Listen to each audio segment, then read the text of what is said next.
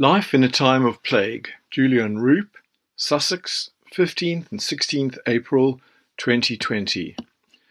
Thank God for the BBC. I finished my 1,000 words for the day and switch on the radio to hear the 1 o'clock news. After the usual depressing litany of woe, there is a repeat of the history of the world in 100 objects by the former director of the British Museum, the brilliant Neil MacGregor. Today he is speaking about Stone Age hand axes. These tools accompanied man for at least 1 million years, unchanged in their design. Originating in Africa's Olduvai Gorge, they came north and have been found all over Europe, the Middle East, and even here in Britain, pulled out of a cliff on the Norfolk coast.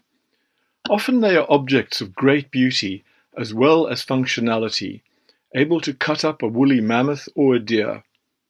MacGregor says scientists have found that when these objects are being knapped from flint, the same part of the brain used for language is activated, and so they believe that this tool-making coincided with the start of human speech.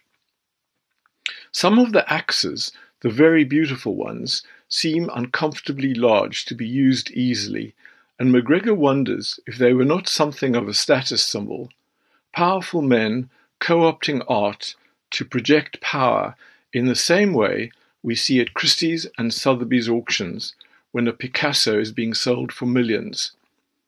This thought takes me back to Rhodes University in Grahamstown, South Africa, where I studied anthropology for 3 years and flirted briefly with the idea of becoming an anthropologist. But reason prevailed, and I became a journalist instead.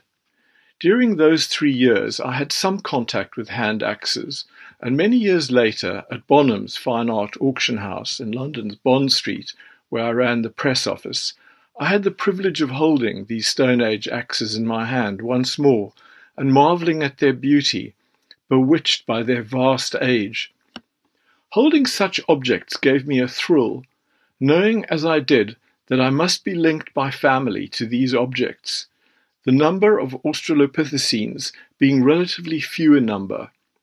A sort of human holy grail, embodying food, processing functionality, protection as a weapon, status symbol, and art object, all in one. The vast arc of time they represent also gave me an almost out-of-body experience while standing next to Johanna van der Lande, the head of antiquities at Bonham's, who showed me these miraculous stone survivals. Sitting in the garden today, listening to Neil MacGregor speaking so eloquently about these hand axes, time collapses for a little while, and I forget lockdown and the coronavirus. These objects also help me gain some perspective on mankind's current predicament and mine. What, after all, are a few weeks in lockdown against the span of the ages? The great accumulation of time those axes bring with them dwarfs my little life, and another few weeks or another decade of life seem neither here nor there. We've had another food delivery from our usual supplier, and Jan has over-ordered on the pickles, not realizing they are restaurant size.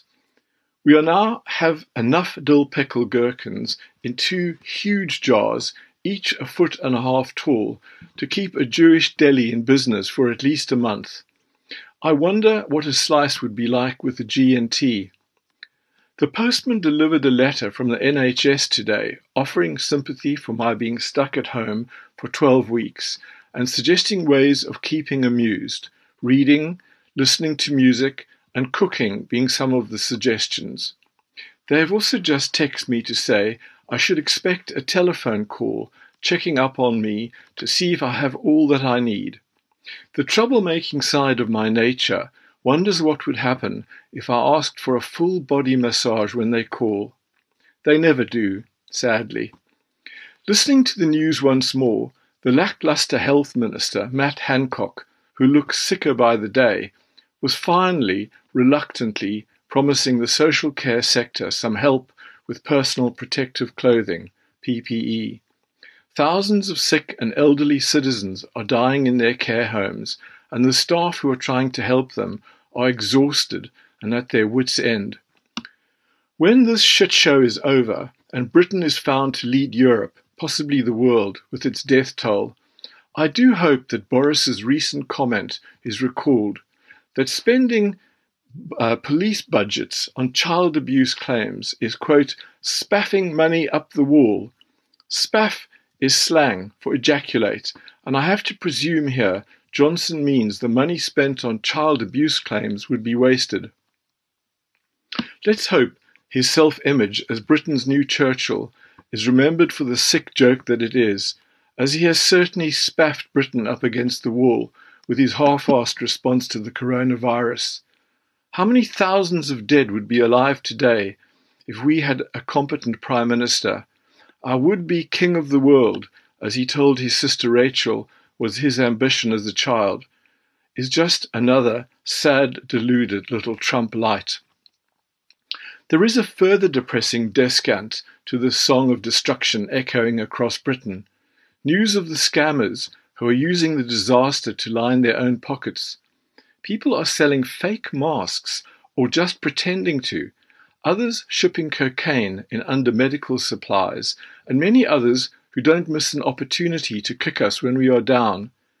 If we are at war, these people are traitors and saboteurs who should suffer the same fate if this was a shooting war.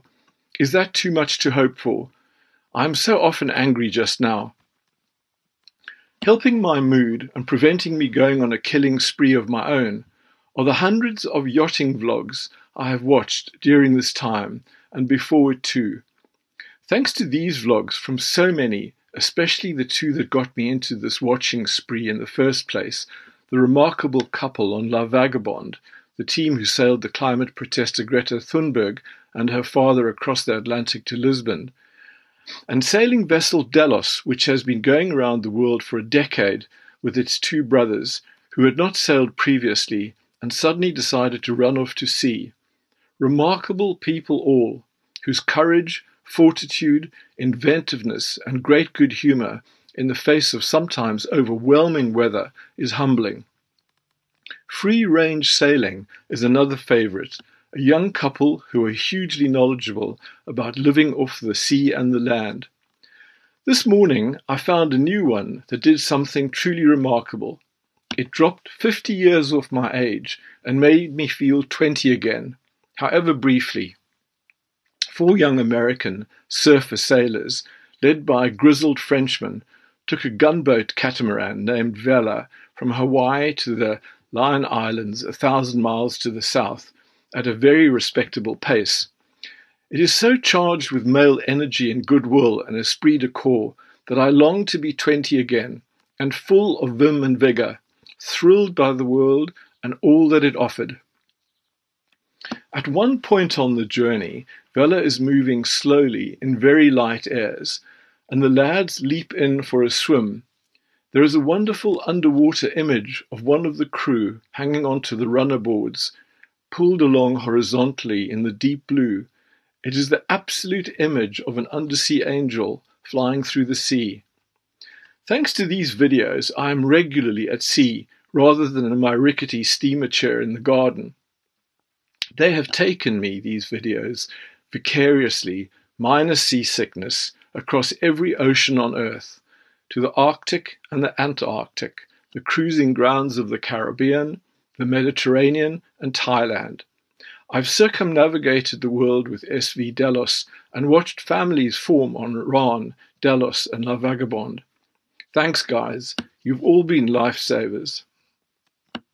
As I look down the lawn, there is a path sprinkled with daisies, where my footsteps to the horses' feed room through the winter has compacted the soil, encouraging this blossoming in the grass, a floral snowdrift that commemorates my morning and evening strides across the green, a spoor of flowers.